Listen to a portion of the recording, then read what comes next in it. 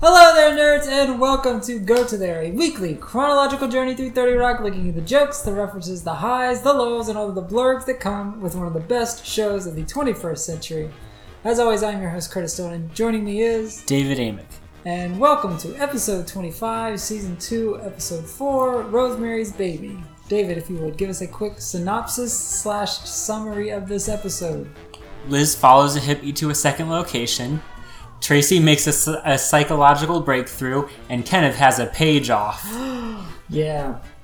Solid episode all around. This is, I think, we're only 4 episodes into season 2, but this is the most Looney Tunes this season so far has been. Especially the whole page off plot line. As silly as it is, it's a lot of fun. It introduces Paul Scheer and his sort of recurring character. He shows up a couple more times throughout the rest of the series.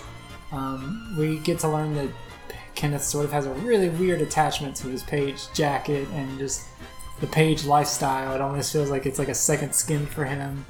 The whole Carrie Fisher bit and Liz idolizing her and realizing that although she paved the way for her, her life is a lot better as a result, but some things that happened in the 70s should have stayed in the 70s. And then the whole Tracy stuff was a lot of fun too. It's not much, and there isn't very little, there is very little character development because it really doesn't come back into play later on, but it's fun. And seeing Jack basically act all of the parts out of basically what the psychiatrist says is Good Times, but it's basically Sanford and Son, Good Times, and probably a little bit of Cosby Show maybe mixed in. I'm not sure. Yeah, I actually thought that scene was terrible, but we can get to that. Okay. Because of the stereotypes? No, well, not directly. Just it was just so over the top. Like it wasn't like the acting was just silly and not in a good way. We'll get to it, but I will defend it. Yes, but that was the weak point of an otherwise top tier episode. Yeah. The Carrie Fisher as Rosemary fires on all cylinders. The writing's really sharp. There's a lot of classic 30 Rock-esque political references. And a lot of inside sort of baseball of TV too, and just how production is done. And despite seemingly TV's become a little bit more edgy, it's become maybe perhaps a little bit more restrictive than it was in Rosemary's Day or we can get to that too. Yeah, the meter of what's acceptable has changed since that time. But yeah, I think it's super sharp, and I really think it's one of the best episodes of the second season. So any other thoughts before we hop in? Let's hop in. So the cold open starts with Liz receiving a fellowship award from GE. Attention all. It is with great pleasure I would like to announce that the recipient of this year's prestigious GE Fellowship Award is none other than our very own Liz Lemon. Wait, how could Liz win a fellowship award? She doesn't like people. No, fellowship. Presented annually to the person who best exemplifies a follower. I'm not a follower. It also comes with 10 grand. I accept this proudly on behalf of followers everywhere. When I think of the free-spirited Liz Lemon I met just 1 year ago, so resistant to product integration, cross-promotion, and adverlingus, it pleases me to see how well she's learned to follow. Is this because of that GE sketch? He has a microwave for a head. But it's such an excellent GE microwave. You said I didn't have a choice. So what do you do with the money? Put it into a 401k? Yeah, I've got to get one of those. What? Where do you invest your money, Liz? I have 12 grand in checking. Are you an immigrant? What's lower than an immigrant? Because I'm definitely lower than an immigrant. I do not have that much in my checking. My finances are a joke. Not really. They are. They really are. I'm not even joking. Not really.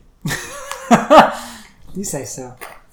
I guess it just shows Liz's character just being not a slave to money, but the almighty dollar, I guess, can really sway her loyalties or whatever. Although, really, if she's a showrunner of a major network show, I feel like she's making way. So I know it's funny. It's she's getting $10,000, so immediately she changes her right stance or whatever. But still, yeah. I mean, she's still making off pretty well, I have to imagine. She's living in New York. She is a showrunner. She's been doing it for several years. Arguably, she's probably would be getting paid less than a man that were in that position, but still, she's still probably living very comfortably. Because I don't think we ever get an episode where she's strapped for cash. So, which I don't think that is a storyline that is very that's used anymore on TV, of like a struggling person. It just seems like it is just not on network sitcoms about I guess like the Fosters. Rich people. The Fosters is the one that most comes to mind. That family was just like, well, that they whole were show pretty is just solidly like, middle class. That's just like modeling the show. That whole show is just every day there's a new problem for this family, and it never seems to get better. It's a just soap like, opera. I know, but it's just like there's got to be some happiness at least for one full episode. But no, it's just like even when there's a light at the end of the tunnel, there's like an eclipse just shadowing that out. I don't know. Maybe. But I don't know. I'm just thinking about like TV. I used to remember. I mean, like early '90s, like Roseanne. Like that whole show is about that family being completely poor and living paycheck to paycheck. Like, and maybe not even paycheck to paycheck because they lost jobs and stuff like that. And I think like early Simpsons, it was the whole same thing. It was like this domestic idea of a family that struggled with real life. And by season 3, that show just forgot all of those rules and it just became like a cartoon. But I don't know if there's too many sitcoms now that really have like storylines where families are just like broke or... So not on network television. The one that was... Well, I'd say one we just lost, Speechless on ABC, which was... Oh, yeah. They were a lower middle class family that basically was really struggling to get by. Yeah. But that was canceled, unfortunately, so we lost that. But Superstore is the other, because everyone there is working at like a Walmart type place. So most of it, like a big storyline in the most recent season is someone being promoted to be the new general manager, like suddenly making 6 figures out of nowhere and like being like insanely shocked at, how massively like their life. The difference of their life. I've never watched Speechless. I've just sort of like seen it in passing. Like you'll be watching and on the surface, it looks like, okay, this family's doing really well. And then there was one time I just happened to walk by and they were showing like an exterior shot, like a setup shot of the scene. And like their house looked fine, but just tons of like overgrowth on the outside. Grass looked like brown grass and overgrowth and just vines everywhere. I was like, what is going on? Like what? I'd never seen it before. And then you explained to me, he's like, yeah, they're not well off. Like they're... And it makes sense in the story because they're dealing with someone that like has physical health limitations and so they have to compensate. Well, it's not just that. It's basically the father is the only person who has a job and he works as like a supervisor at like a baggage handling thing at the airport. So it's like he's the only one that works to support a family of 5 people, including a special needs kid who like needs a lot of attention and full-time aide. So. Yeah. Cedric Yarbrough is on that show. He's really good. Yes, he plays the full-time aide. I'm glad to see all those, like, I know they're more than just Reno 911 people, but all of those Reno 911 people doing, like, work, because the mom on the Goldbergs is from Wendy McClendon-Covey, yeah. Niecy Nash, of course, has done a lot. She's fantastic. Yeah. She's really good. Cedric Yarbrough, Thomas Lennon. I'm sure he's done numerous cameos in various things. I think he was not the breakout, but he was one of the bigger stars out of that group. The MTV The State, like back in the late 90s, was like a sketch comedy group. Anyway, so yeah. And also, I think if you go out to like premium cable and cable, there's a lot more stories of people who are not well off. Yeah, maybe.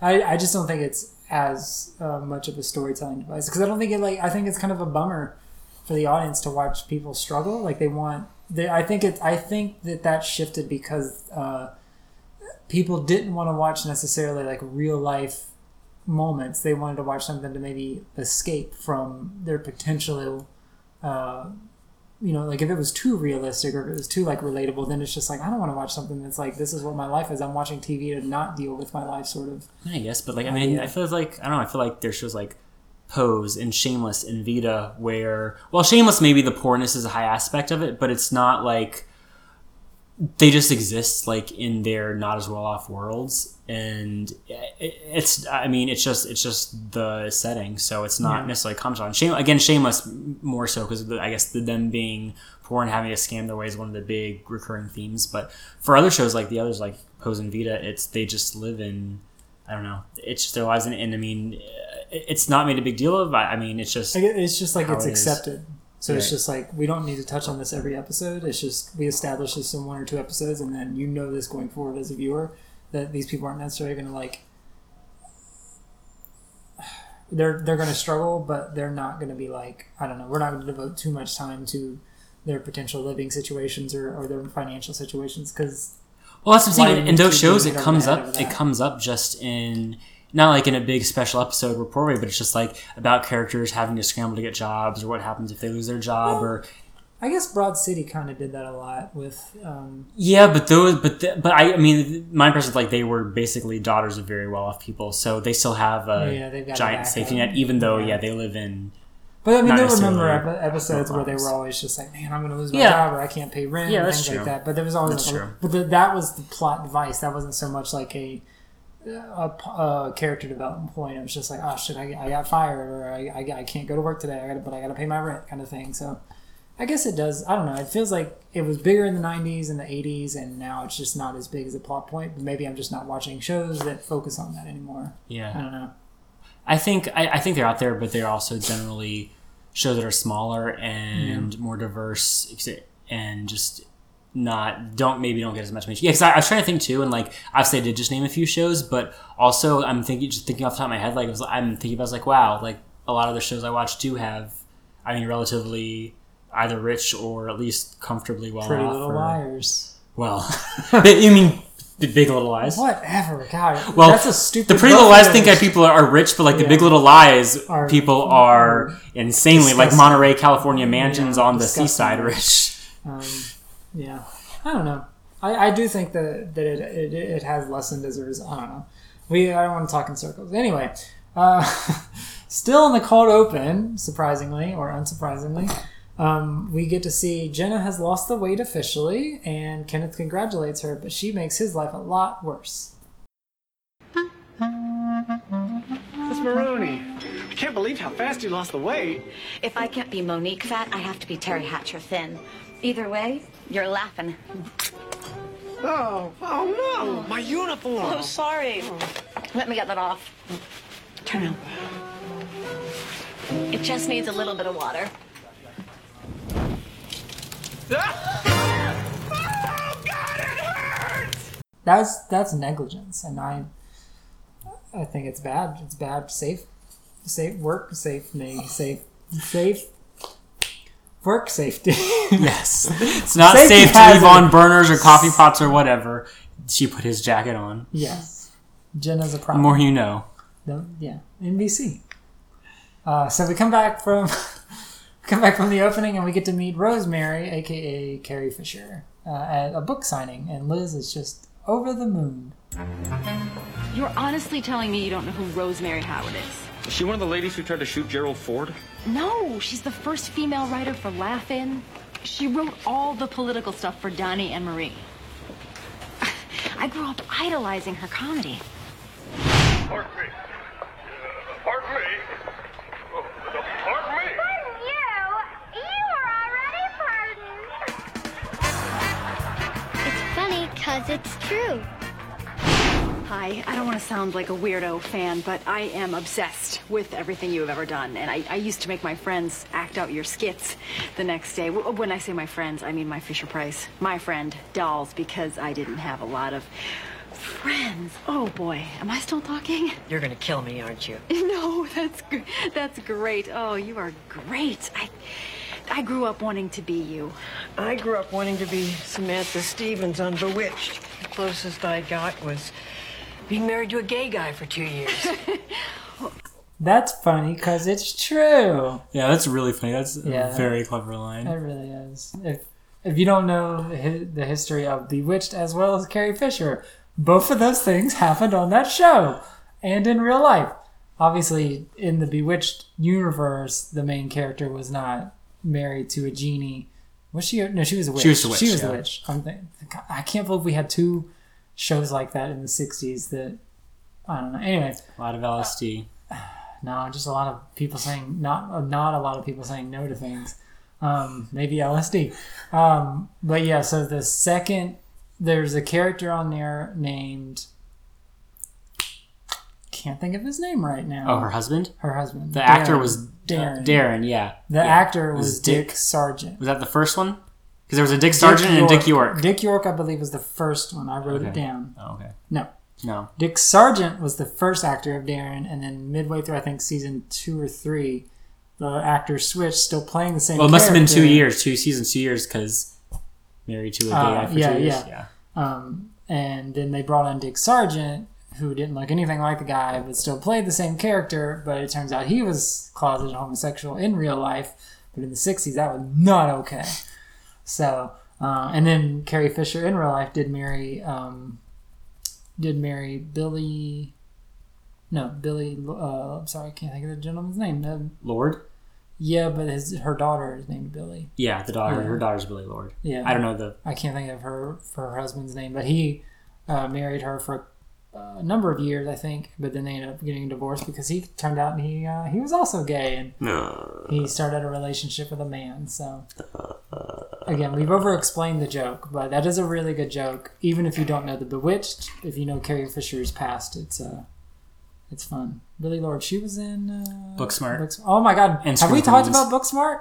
On this podcast, I don't think so. Oh my god, go see Booksmart if it's still playing. It's not playing. Probably not. It's fucking... Avengers is coming back to theaters, but Booksmart gets pulled out about a month. Because they want Endgame to break, I think, Avatar's worldwide box office. Okay. But I have opinions. Anyway, go ahead. Well, I just want to say, it was widely reported in the media that Booksmart was a flop, and it's interesting how quickly narratives gets it, because actually it was like a small, it was a small indie with a small budget that ended up making $20 million, so it was probably profitable. But because Annapurna released it in 2,500 theaters, and there was this big push from critics, it seemed like a flop because it quote unquote only made $8 million. But this has been rolling around my head, and I just want to say it. Yeah. So one thing that happened a lot was people would say, "Oh, if A24 would have distributed this, they would have done a slow rollout." Well, you know what? You know what they did that with last year? 8th Grade. They gave 8th Grade a slow rollout, and it maxed out, I think, $14 million in the box office. So Booksmart actually outgrossed 8th Grade within 2 weeks, even though So I always found that interesting, because it's well, if it would have had a slow rollout, maybe it would have made less money, because it probably would have never made it to 2,500 theaters in one weekend. Also, the measurement of what is considered a success has changed literally basically every year now. And 20 million maybe on a grand scale doesn't seem like a lot. But if you only cost $8 million to make, then and you make 20 million, you've doubled. Yeah. I mean, that's twice the success essentially. So well, from what I've heard, if you double, you have to double your budget to profit. Yeah, right. So, right, yeah. But anyway, so they cleared it, and I think that's a movie that will spread. I think that is a movie that's spread by word of mouth and will spread again once there's a DVD or home media release, digital release. Once it's once it gets on Hulu, Netflix, everything like assuming that, it's on Netflix. And I do think on one level it is safe to say it's Superbad, but with girls. But once you start watching that movie, it's completely different than Superbad. That it's it's only that comparison is just surface level. I loved Booksmart. I went in completely blind, which I absolutely recommend a lot of people do with movies nowadays, because it's just so much more fun. You don't get everything. Especially if it's a comedy, you don't get everything all the jokes thrown at you, and then you just trying to fit them in. When does this joke come in? It's just no, just going completely blind. And I love that movie from the opening scene, from when she is leaving her house, and then her friend stops the car, and they just get out and have a little dance party. It was so cute. It was just oh, really? It was, and I was oh man, I'm gonna love these characters. And because they were even in the middle of the dancing, one of them goes, "Should we stop and go to school?" And they're "Nope, we're doing this all day." And it was just God, this is awesome. It's that's just really so interesting, because that scene made me think, "Oh my god, I'm gonna hate this movie." Oh wow. Well, that's because you're lame and you it's because if Reese Witherspoon and Nicole Kidman were doing that on Big Little Lies, you'd be "Oh my god, give them all the Oscars." I don't even like Big Little Lies that much. I just watch it. You love it. I like it okay. You love it. Anyway, Booksmart is great. But I ended up liking Booksmart. Yeah. And I do want to give a quick shout out to our podcasting friends, Luke and Rachel. They do a semi-weekly podcast called Talk Movies to Me, where they discuss Booksmart, and they just hit everything that I think about that movie. And obviously, they heartily recommend it, same as I do. And it's at this point of this, it's probably not even playing in theaters anymore. If it is, please go see it. It's worthwhile. It's great. Super sharp. Otherwise, women will never get to make movies ever again. No, that's not true. No, Elizabeth Banks will be fine. She's got that Pitch Perfect money. But she's doing that. You mean Olivia Wilde? No, Elizabeth Banks, because I'm saying she was one of the more of the last few years that has really broke out of being like a female director. Gotcha. But yeah, Olivia Wilde directed Booksmart, which was a fun surprise. I didn't know that going in. But I didn't have a lot of experience with her. Anyway, okay, last thing. Have you ever met someone in real life that maybe like, not like on a level of celebrity, like maybe like a podcast you listen to, or if you just ever seen someone that you were like, oh man, if I ever get to meet them, I'd like to like thank them for their work or something like that? No, never meet your heroes. I didn't call them heroes. Never meet your objects of fandom. All right, well, God, you live a boring life. I've never really met anyone super crazy famous. The most I've ever met is just people that like, at the time they were hosting a video game podcast that me and a bunch of other people listened to. So when I went to Seattle for a gaming convention, they were just having a little thing, like a little bar, and we all just got to go up and like meet them, and they were so cool. They were so like, and it just sort of like helped normalize them, because it's just, for years you'd heard them talk on podcasts and share their stories, and like you felt like you got to know them and you got to meet them in real life, like, oh, yeah, they're just normal people. They just have a level of celebrity to them that it's just like, oh, they're special. And no offense, they're not that special. They're no different really from anyone else. They just do something for a living that you like. That's all. But there are also probably celebrities that are dicks to you if you try to come up to them in real life. Anyway, since you're boring and you don't Once have when I was 5, I got the autograph of the guy who hosted Where in the World is Carmen Sandiego. No, you didn't. Yes, I did. No, you didn't. Yes, I did. They were doing like a tour around the country of like Where in the World is Carmen Sandiego, and they came to, I don't know, Norfolk or Virginia Beach or something, and we went to see them. I don't know, 4, 5, 6, I don't know how old I was. I was little. And I got an autographed picture of him. I don't know. It's probably long gone now, but... You got rid of it? I honestly don't know. Probably between moves at some point in life it disappeared off somewhere. I don't really know. It could be in. But you didn't get to meet. You didn't get to meet the chief though, did you? No, I did never. I met Lynn Thigpen. She would have been better. Never met, I guess, and she passed away. But sad. Thank you. You are my heroine. And by heroine, I mean lady hero. I don't want to inject you and listen to jazz. Good Lord. Are you hungry? Always. Well, I'm going to let you take me to lunch later and get all this out of your system. That would be great. I would love that. But you're supposed to take me hat shopping. Hey, Jack. Could you hold on a second? If you desecrate something, is that bad? Tracy, what happened now? I doubt if anybody noticed. Who brought stars and bright stars to the party last night? For the rascals we fought. Who'd ever known it was so many words? It was like a Most Def CD. So I know that's a take on the Roseanne thing, but I'm just thinking, like, obviously that would have been unpopular back then, but could you imagine if that happened now? Like, it would turn into a big, like, culture war thing of, like, freedom of expression versus he's disrespecting the blah, blah, blah, blah, blah, blah. Like, it would be a big deal if that sort of thing happened now in a way that it would have been then, but not... I feel like just in 2019, like, polarization, it would be just, like, unbearable. I don't know. I feel like the 2007, it's so close to 9/11 that it would probably be as disrespectful as currently, because it's like, well, America, you're supposed to support it, you don't like it, you get out. That whole mentality. God, that's so... I don't understand it.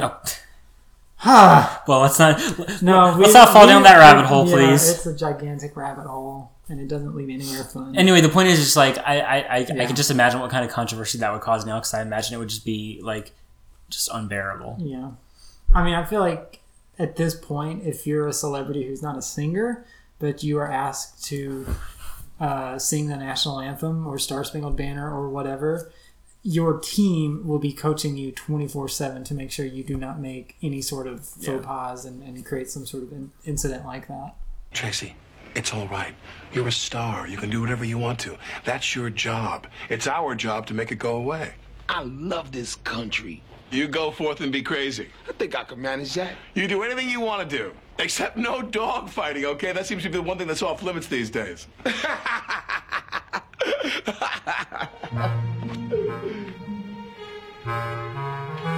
What's on your mind, Trey? You've been curiously quiet for 20 minutes. We gotta start doing dog fights. Dog fighting? I know it's repulsive and hideous, but it's the only thing Jack Donaghy told me I cannot do. So I gotta do it. Understand? No. Dog fighting is the most disgusting, vile thing a human being can do. You cannot do it. Dog fighting it is. Make it happen. It really just shows like the childishness of Tracy. Is like you tell a kid not to do something, it's gonna be the one thing that they're actually going to do.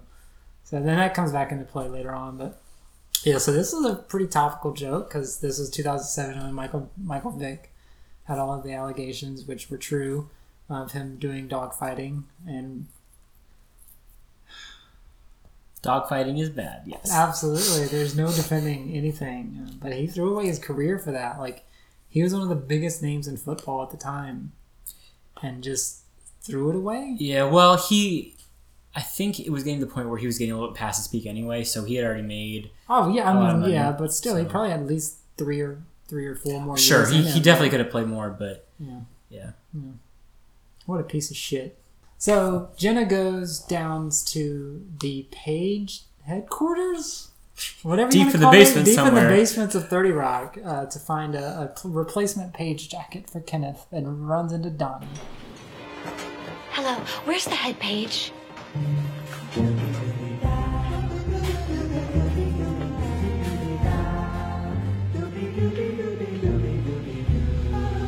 You may enter. You're a machine.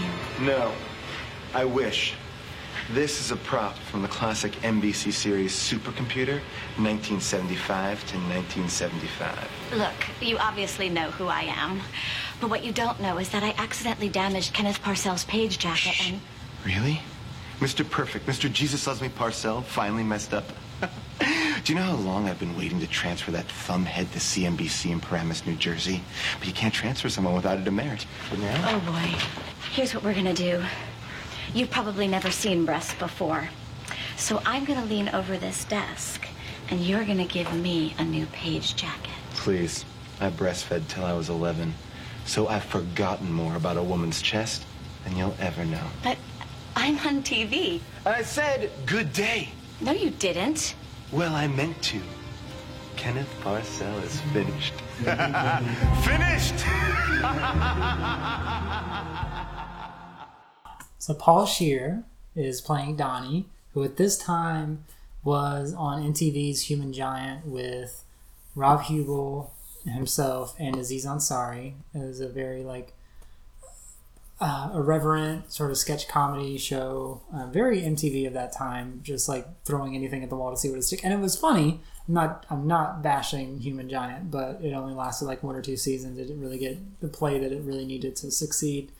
And then after that he would go on. He had a little short run with 30 Rock over its run, and then he would go on to do The League over on FX, and now he's, I guess, most famous for How Did This Get Made. He's done a lot of I think he's still recurring on Fresh Off the Boat. Yeah, too. he's a very good character actor. He just sort of pops up in cameos and stuff a lot. But we're gonna go see How Did This Get Made live. I'm super excited for that. That'll be a lot of fun. Jason Mantzoukas is my hero. I'm gonna try not to meet him because you don't meet your heroes. But yeah, that'll be a lot of fun to see that live. But we come back and Rosemary is in is in Liz's office with the writers, developing new sketches for TGS and realizing there's a little bit of a hiccup in how TV's made these days. All right, what's in the news this week, everybody? Any ideas? I have an idea. We open on a New Orleans abortion clinic. A beautiful mulatto. I don't think we're allowed to use any of those words. Why not? It's live television. I mean, we used to say and... No, you didn't. Did you? We did. We pushed the envelope. Remember the mailbox sketch that shocked America? There's nothing wrong here.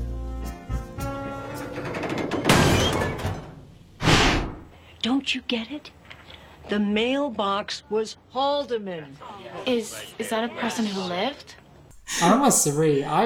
So there's a little bit to unpack here. So H.R. Haldeman was Nixon's chief of staff, who basically was one of the big figures who went to jail in the Watergate scandal. I think like the smoking gun tape, I think, was Nixon ordering him to erase the tape, or basically Nixon ordering Haldeman to do the whatever stuff that ended up causing the downfall. But I was trying to figure out that joke because I was like, I mean, I don't know like a ton. Like, if you're interested in behind the scenes stuff about Watergate, listen to the first season of the Slow Burn podcast, because it goes back and interviews a lot of people and looks at like a lot of angles that weren't, I guess, part of the main story back in the day. And it's really interesting. Anyway, but so getting back to the mailbox thing, I was like, I don't know, like I don't get it. Like, so I was like Googling and like.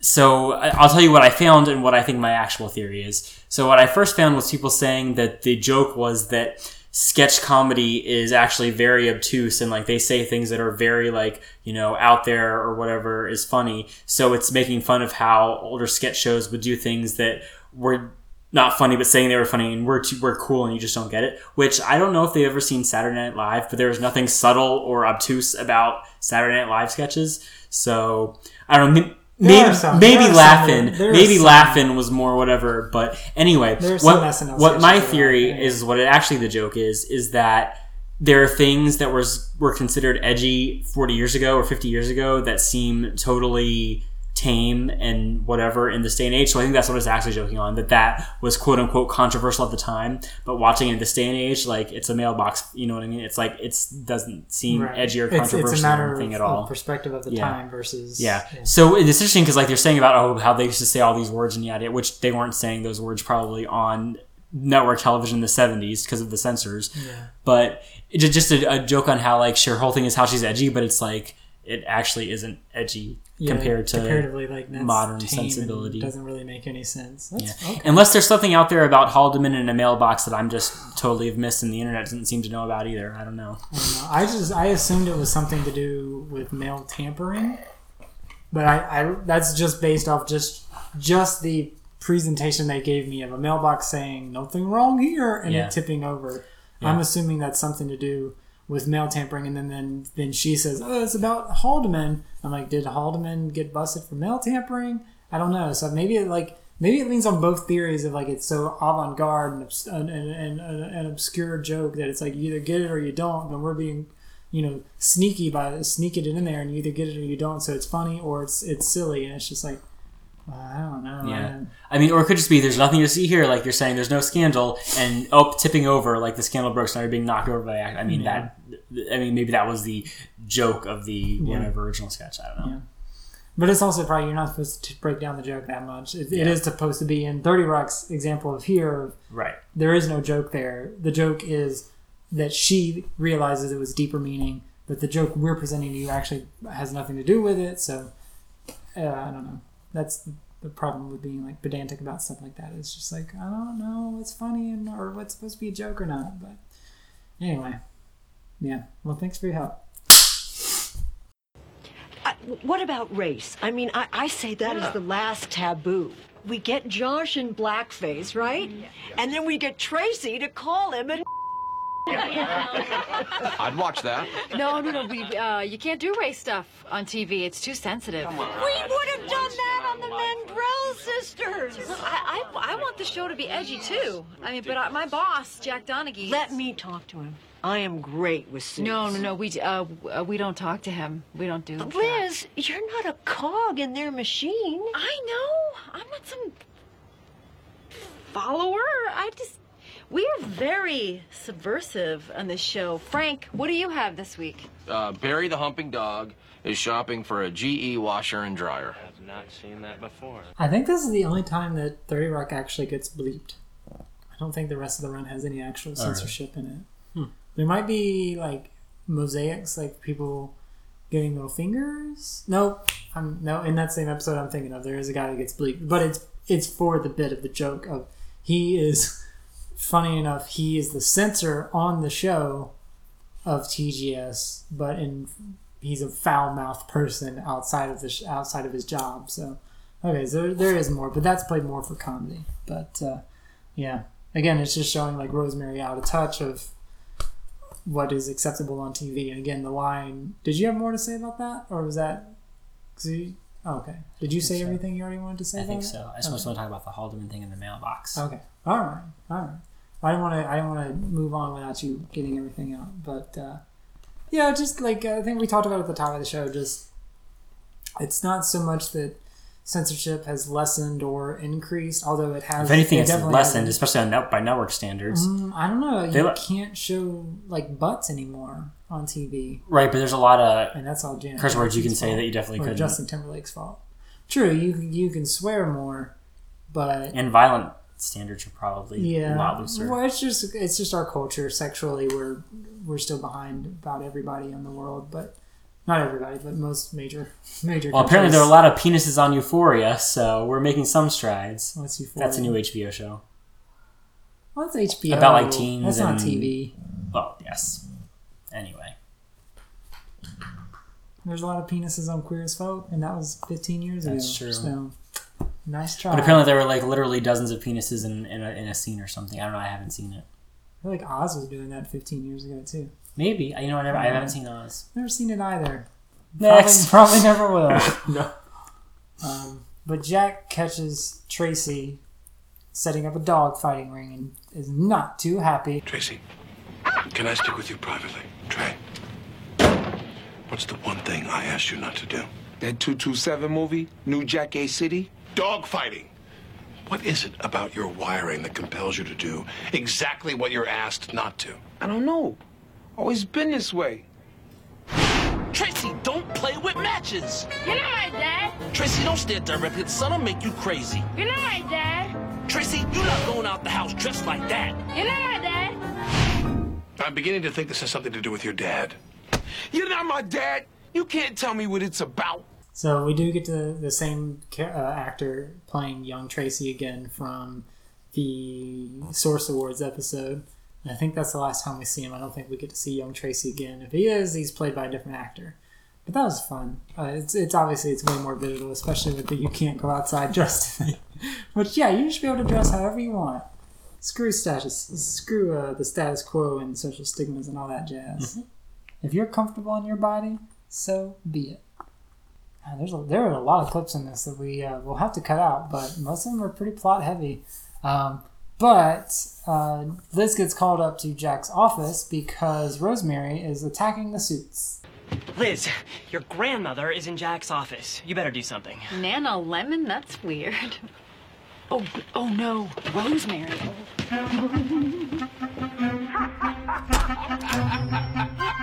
Lemon, Rosemary here was just telling me some of her fantastic sketch ideas. Liz, he totally gets it. He understands that what we do is far more important than what they do. I do. I really do get it. Rosemary, thank you so very much. Oh, no, my pleasure. What a pleasure. What fun catching up with you. You too. You take care now. You too. Fire her. And don't ever make me talk to a woman that old again. I can't fire Rosemary. Yes, you can. It's easy. Observe. Jonathan, you're fired. What? No, I won't fire her. It's mean. And I like her. And she's right. We should be pushing the envelope. Oh, God. Push the envelope. You know who uses that phrase? People who don't have the guts or the brains to work inside the system.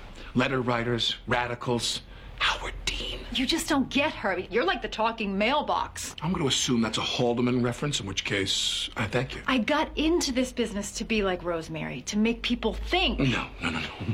You got into this business because you're funny and you're weird and you're socially retarded, and you also got to do it because it pays well, which means you are not like Rosemary. You are like me. No, I'm not. You are a suit. You feed off the creativity and hard work of other people and turn it into commercials and pie charts and triangle graphs. What's a triangle graph? I don't know. It sounded real. This is my show. No, this is my show. And once a week, I rent it out to the good people at the erectile dysfunction companies. Be that as it may, Rosemary is my idol. And if you want to get rid of her, then you will fire me also. Suck it up, nerd. Jenna lets Kenneth know of her run-in with Donnie. Kenneth, I may have made a mistake. I was talking to Donnie. Donnie? Head page? Donnie Lawson, the king of Sting? What did you do? I was just trying to make things right. Nice jacket, Parcell. I hope that it and you will be very unhappy at CNBC for the next year. Of course, there is one other choice. A page off. Not a page off. No way. Oh my God. A page off? What's that? It's a savage contest, mixing physical stamina with NBC trivia. What's a page off? Your monkey's pretty stupid. You want a page off? You got it, freak. Winner take all.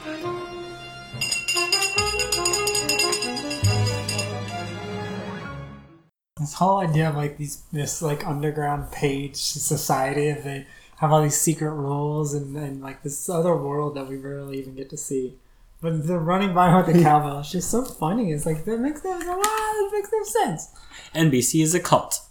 No, it's not Scientology. I don't know what kind of corporate mind games he's playing, but if Jack thinks I'm crawling back there... Oh, screw him. But now that you're free, we can work on something together. Yeah, we can start our own network called Bitch TV. Or the second idea that we think of. Look, when we get back to my place, we'll start banging out some ideas. Welcome to the first day of the rest of your life. What neighborhood is this? Well, they call it Little Chechnya. So gritty and real. More murders per capita than Detroit. Try not to write when you're living here. Is that guy carrying a gun? Yeah, but don't worry, he's not a cop. So I really like the way that scene is framed. So when it starts, just the way they're walking, all the buildings behind them look nice. But it looks, like someone that you would think, Rosemary would, like somewhere Rosemary would live, because like she's seemingly older. She probably lives like maybe somewhere that's like a little run down, but not trashed. And then as soon as they turn the corner, there's like a car basically on blocks, and there's literally a guy walking around with a gun in his hand, and I'm pretty sure it's the same guy that spat in her mouth back in the Cleveland episode, because it looks just like him. But it's a fun framing device. Of like, as soon as you turn the corner, Liz's facial reactions drop, and she's just like, oh God, she's starting to realize this maybe wasn't such a good idea. And maybe Rosemary isn't someone that I should be following. And it all comes to a head here shortly as we get back to Rosemary's apartment. Yeah. Also, watching this made me realize that I think the Rosemary character was kind of like a spiritual basis for Unbreakable Kimmy Schmidt for the Carol Kane character. Oh. Because it's kind of the same, like kind of kooky, like lives in like a rundown. She knows the area, so she's comfortable, but anyone outside of it is just like terrified. Yeah. That's fair. You're probably right. Oh, that show sucks now. Yeah, the last season was... It's done, but they're having an interactive special that Daniel Radcliffe is going to be in. Rough, they had their moments, but I mean, it definitely, I don't know, declined over time. I feel like the last really good episode I remember was the one with Lisa Kudrow, with them like going to amusement. Oh, that was a good one. No, the last good one I think was the one where Titus is like directing the school play, which is Beauty and the Beast or something. It was the first half of the last season. It was like the last or maybe the next last episode. That was a really good, really funny episode. But that was like the maybe the only one in the last season that was like a real classic. I don't know. I mean, if you're a Tina Fey fan, I would say at least check out Unbreakable Kimmy Schmidt. But honestly, if you don't, I really don't think you're missing anything. I think the last couple seasons her attention was more with like the Mean Girls musical, maybe. And she was on. What was that? That NBC show. Other News or Great News. Great News. Yeah, she was probably splitting her time a lot between all of that. So whatever. But still, I think the first season of Kimmy Schmidt is solid. The second season is like, this is okay, but then most of the stuff around for some reason I feel like around the time Maya Rudolph like has like her, which like that's around the time it starts to decline. Yeah, in my mind. But that show does contain one of my favorite just random bits of the Teddy Ruxpin, and I can't find this clip anywhere. And it as digital and as amazing the internet can be, either like they're just really good at keeping stuff off the internet, or no one has bothered to upload it online. But the Teddy Ruxpin randomly screaming "White Lady" over and over had me in tears. It was so funny. I need to find that clip again. It's so stupid. It's so stupid, but it's so funny. That's my kind of humor. Yeah. Also, I feel like I should quickly clarify the Maya Rudolph. She was excellent. That was like the it was after that. It was like that was the last like part where I felt like it was really funny. Yeah. After that is when it started declining. Anyway. Yeah. No, Maya Rudolph is golden. She's good in everything that she's in. So no slight against her, but that show is rough. But we get to see therapy for Tracy, which is also seemingly therapy for Jack. No, it's mostly for Tracy. It's mostly because he's not. Jack's not airing his daddy grievances. It's all about Tracy, but Jack's doing all the work, the heavy lifting. Hey, Tracy, this is Suzanne Hawker, the NBC therapist. Who's crazier, me or Ann Curry? Hello, Tracy. Jack informed me of the talk you had earlier, and if you don't mind, I'd like to hop right in and start with some role play. Like my wife and I do? Cool. You be the maid. I want you to scream. Donaghy, you play the matador. No, Tracy. What I want you to do is talk to that empty chair as if your father were sitting there. Okay? Now, this is stupid. Come on, Tracy, we're here to help you. Tracy, maybe it will help if Jack sits in the chair and pretends to be your father. I want to talk to you, son. You sound nothing like my dad. Well, where's he from? All I know is he's from funky North Philly. He worked in a Campbell soup factory, and he had a droopy lip due to an unattended root canal. I think I can do this. Okay, go. I'm mad at you, Dad. Hey, dummy, I'm mad at you, too. Why you gotta act out that way? That's not exactly what I had. 'Cause you left me, Dad. I was young and confused, and your moms didn't want me around no more. Now pass me them damn collard greens. Is this true, Mom? He gambled away my welfare check. Woman, I got a mind to smack you upside the head. This is not helpful. Beat me now. I only act out because I want your love. Dynamite! I think we're just doing good times now. Now do the white dude that my mom's left my dad for. Now, see here, Tracy. It's impolite to slurp one's soup. Whoa, no need to resort to ugly stereotypes. You're always gonna be my son. Tracy, just because I stopped loving your dad doesn't mean we stopped loving you. Stop putting words in my mouth, woman. Oye, papi, cállate. People are sleeping. Mind your own damn business, Mrs. Rodriguez. All right, this is ridiculous. Lady, just because I'm an ignorant black man and you paid me a nickel to bust up your shiffer room doesn't give you the right to call me ridiculous just because I'm proud of my son. They got me. Donkey shot me. No, Dad! Don't die! I love you, Dad! I don't want a dog fight no more! Tracy, that's it! That's it! Thank you for showing me there really is love in my family after all. And I need to stay the hell away from them. Donaghy, you're the only family I need, Jackie D. You got that right, Trey. You know, it's too bad you didn't know Howard Cosell when you were growing up because I had that one in my pocket the whole time. Alright, so you start off because you found this scene like not great or not problematic, but you just didn't care for it. The line about Ann Curry was funny. Also, the lady who plays the therapist was on AP Bio. R.I.P. Okay, yeah, she's not dead. The show is canceled. No. She looks like one of those like character actors. It probably just was like repeatedly on several same studio shows as like a character actress. Yeah. Well, I don't know. Like, I'm trying to think. When I watched it earlier on Hulu, I don't know if they redubbed the voice or something, because then as we just watched it, it sounded like it was him doing the voices. But like when I was watching on Hulu earlier, like some of the voices sounded like it was like almost like it was someone else doing it. It was like a bad lip sync. Maybe just the audio was slightly off or something, and that was like making me think that it was like a really bad lip sync. So that was part of why I thought it was terrible. But now that just watching that, I was like, okay, like it's in like. I thought that was part of the joke. Like it was just like off sync and it was like weird. It came off as really strange to me. So watching it right then, I mean, I still didn't think it was funny at all. But I didn't think it was. But not having that like weird off audio quality thing, like it didn't transcend into terrible anymore for me. I just didn't. I mean, I don't know. It was just like it was. Whatever, yes, like funny classic sitcom, whatever. Like I could see how someone would like be super into that. I think that was like the funniest thing of the whole episode. Like I don't know. Well, I think it was the funniest thing of the whole episode. No, I really don't think it was the funniest thing of the episode. But I do think because we haven't seen. Like obviously, if you know Alec Baldwin, you know he's an actor, of course, and he can do various things. He's had multiple runs on like SNL and stuff like that. But this is the first time in the world of 30 Rock we've seen him drop this whole suit facade and actually play a character or several characters in this case, and like him really leaning into like a Red Fox, Sanford and Son thing.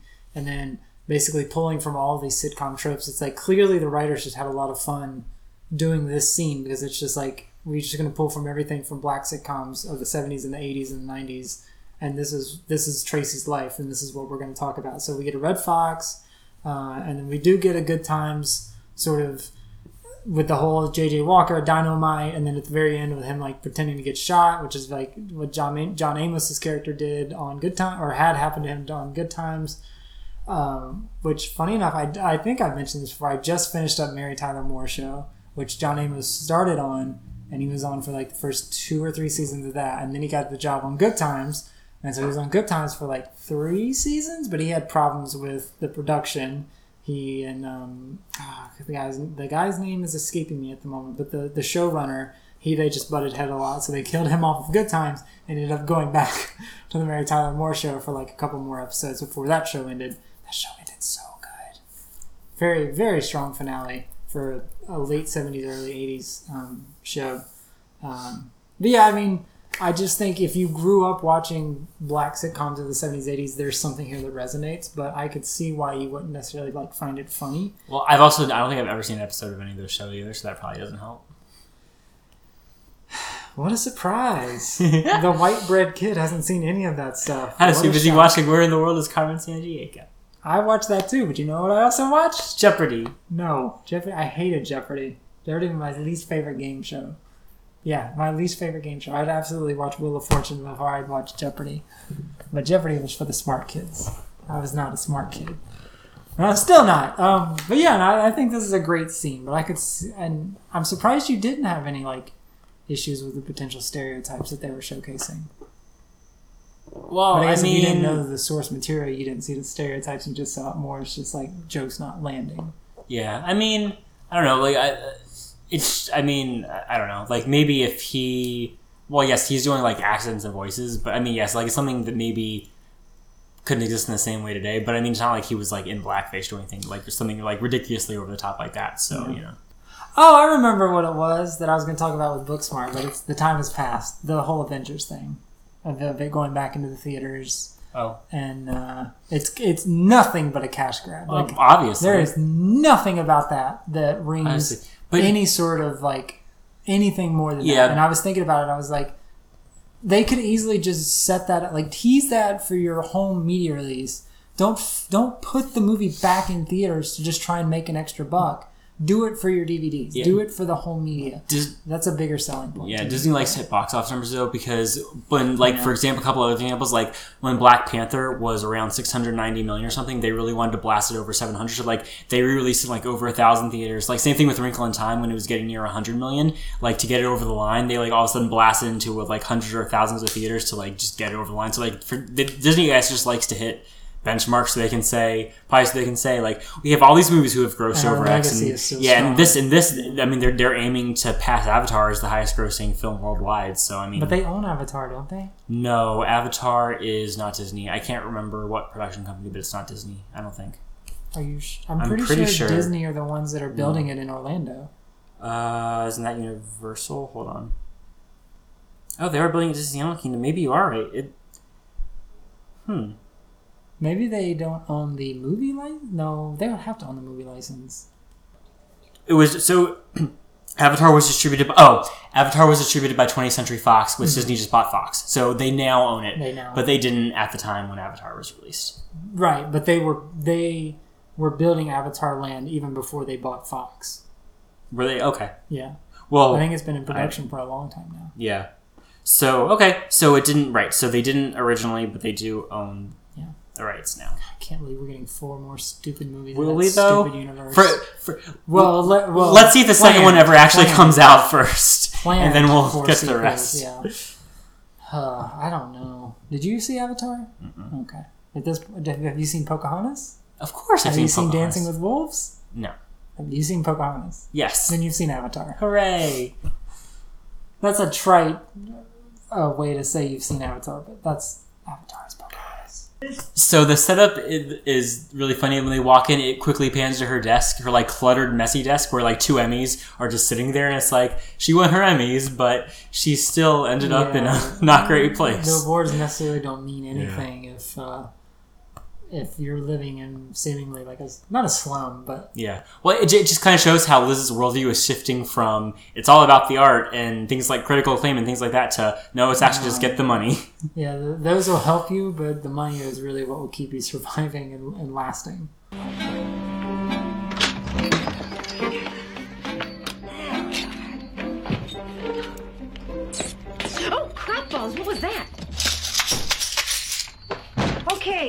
find a pen and start that screenplay. This movie is gonna knock them on their asses. Right. What's it about? Women in their 50s join the army and get laid by a bunch of grateful 18-year-olds. Oh, God. Yeah, exactly. I predict opening weekend, $1 million. Go ahead. So of course the line about $1 million a weekend is just hilarious in a modern context. But like even then, I was like, well, okay, let's like think it's the 70s. So Box Office Mojo only goes back to 82. But even in the beginning of 82, like $1 million would only get you to the bottom of the top 10. Like most weeks, it looked like the number one movie was making like at least 3 to like 6, 7, 8, 9, 10 million. So even back in the early 80s, $1 million opening weekend would not have been so hot. Yeah. So, but again, it depends on the budget. If the budget was relatively low, that's $1 million true. makes it look like a success. If their movie cost $200,000 to make it, $1 million would be a massive success. Massive success. But yeah, but it just shows the out of touch worldview that Rosemary has, and I love the just like semi subtle reveal of that she's just been she's been drinking wine all day, and her defense is like it's heart healthy. Like, yeah, you're supposed to have like a glass, maybe a glass and a half, not a thermos the entire day and continuously drinking it. Like, it's fun. But the F train what's the significance of an F train? Because is that like a bad train? If there is, I don't know. I think there's the point is that like the subway literally outside her window. Well, yeah, like that's how I've always read it. I was like, oh, you have a train go right outside your window, but she specifically says, did an F train go by your window? Which I don't know enough about the intricacies. Like, I don't know if the F train is like Brooklyn or Bronx or Queens or... Yeah, I'm sure it probably is significance to some sort of like poor or less reputable train railway of New York. But yeah, I don't know. Or maybe like the F train was discontinued like 30 years ago, and that's the joke. Oh, I don't know that. I don't know. Yeah, I don't know. Have you been drinking wine all day? Oh, it's heart healthy. All day? Oh, come on, Liz. It's the 90s. Did an F train just go by your window? I know that look. Don't even think about jumping for that train. You know, I think I should go home before it gets dark. You can't abandon me, Liz. You are me. No, I'm not you. Really? You pick up guys that are smart and funny, and they leave you for someone less complicated. You're never gonna get married, Liz. You're married to your job. Oh my God, I lost my job. You're just like me. You get up in the morning and smoke weed. No, I don't. You obsess about the Jamaican man across the hall. Oh my God, I lost my job. You wouldn't have a job if it wasn't for me. I broke barriers for you. I really have to go. I sat around while my junk went bad. All for you. I didn't have any kids. You're my kid. You're my kid that never calls. Yikes. Help me, Liz Lemon. You're my only hope. Hacky Star Wars reference out of the way. I do like that scene of like them both coming to the realization like Liz does need the corporate / artistic world to exist, and Rosemary realizing, or not even realizing, but telling her the reason you have that job is because of people like me who came before you and didn't catch a good break or were able to break the barriers that allow you to do what you're doing. So it's like she's not a bad person, but it's just she's just an idea of what Liz would become if she maybe doesn't go outside of her comfort zone or doesn't as long as she doesn't take her life for granted, that she won't turn out to be like Rosemary kind of idea. I think it's a good scene. I mean, it's played for laughs, but I do think otherwise it's a good scene. Yeah, no, it's true that a lot of people who are the forerunners don't end up getting the success or credit or the recognition, even basic economic security. That doesn't give them a right to be bitter. Well, if anything, they should be like proud that future generations have. And I'm not saying this. If you're living in a hovel in somewhere, then right. But I mean, like she seems like she's comfortable where she is. Like she doesn't seem bitter about it necessarily. But it's just like once she sees Liz rejecting her, then she's like, well, you don't necessarily owe me, but you need to realize like I'm the reason you're in that position, and you kind of just need to understand that. Like it's not entitlement, it's just you need to understand I'm the reason you are where you're at right now. And I think that's important because I do think that, like you said, there are a lot of people that do not get the recognition for being, glass breakers or pioneers. And some of them maybe do get a little bit bitter as a result. And it's like, well, and it's the whole thing of like baby boomers being mad at Gen Xers and Gen Xers being mad at millennials and stuff. And it's just like, well, oh, life's so easy for you now. Well, yeah, because you guys helped make it a little bit easier for us. Why are you bitter? Like, if your whole defense of coming at someone was like, well, I had to walk 15 miles in the snow to get to school. Well, hey, guess what? Someone else did that, and then they grew up and they realized, I don't want to do that, and I don't want to make my kids do that. I don't want to make their kids do that. So I'm going to develop technology to make it where we can get to school without having to walk, and then it makes life easier for everyone. Don't be bitter about that. Be happy that there's progression rather than regression or no advancement. Like, it's bitter old people that just piss me off, and I don't like it. Also, earnings haven't kept with the pace of inflation, That's which is the also actual true. issue. That's also anyway, true. moving on. Yeah. Ugh. Get off my soapbox. We're going to skip the last scene of the page off because we have been playing a lot of clips. Spoiler alert. Spoiler alert. We don't get to see anything. Well, there's a really good joke. Nobody wins. Well, he wins that he gets the page jacket, but nobody wins by actually doing the page off because it's all this build up and no actual payoff. We don't get to see anything. But there's a good joke of like Jenna is bracing Kenneth to get ready, and she's like, all right, what show among others was a spinoff for Cosby Show, Highway to Heaven, Cheers, and one other like infamous NBC show? And the answer is Supercomputer, which is a throwback to the joke in the episode. It's like a show that ran from 1975 to 1975, spun off Cosby Show, Highway to Heaven, and Cheers, and another show. And it's like, okay, this is a goofy little joke. But Pete interrupts the page off, realizes that apparently the page do have separate lives, and he breaks up the little page off, and Donnie swears his revenge, and Kenneth gets his jacket. Hooray. But the closing of the episode, Liz doesn't come crawling back for her job, but she needs her job back because she cannot end up like Rosemary. I need my job back, but this is not crawling. This is proud begging, like those kids that dance on the subway. Of course you can have your job back, Lemon. Oh, thank God. It was terrible. I went to her apartment. I don't think she has a toilet. I saw my future, Jack. Never go with a hippie to a second location. I can't end up like that. I have got to make money and save it, and I have to do that thing that rich people do where they turn money into more money. Can you teach me how to do that? With my eyes closed. Oh, good. Because I want to send Rosemary $400 a month for forever. You should. That woman is unemployable. Rosemary says that women become obsolete in this business when there's no one left that wants to see them naked. You make enough money, you can pay people to look at you naked. To the future, Lemon. Oh, and by the way, GE has a problem with the dog penis sketch. I'll change it. Hey, what about cat penises? With his heart attack is drinking heart-healthy wine, red wine, which is always good for you. Red wine is the worst. That's not true. It's tasty. No, it's not. Well, it depends on the kind. Sweet white wine is the best. Everyone likes what they like. And they're wrong if they like red wine. No. What's the problem? Anyway. Yeah. So that's the close of Rosemary's Baby. Final thoughts.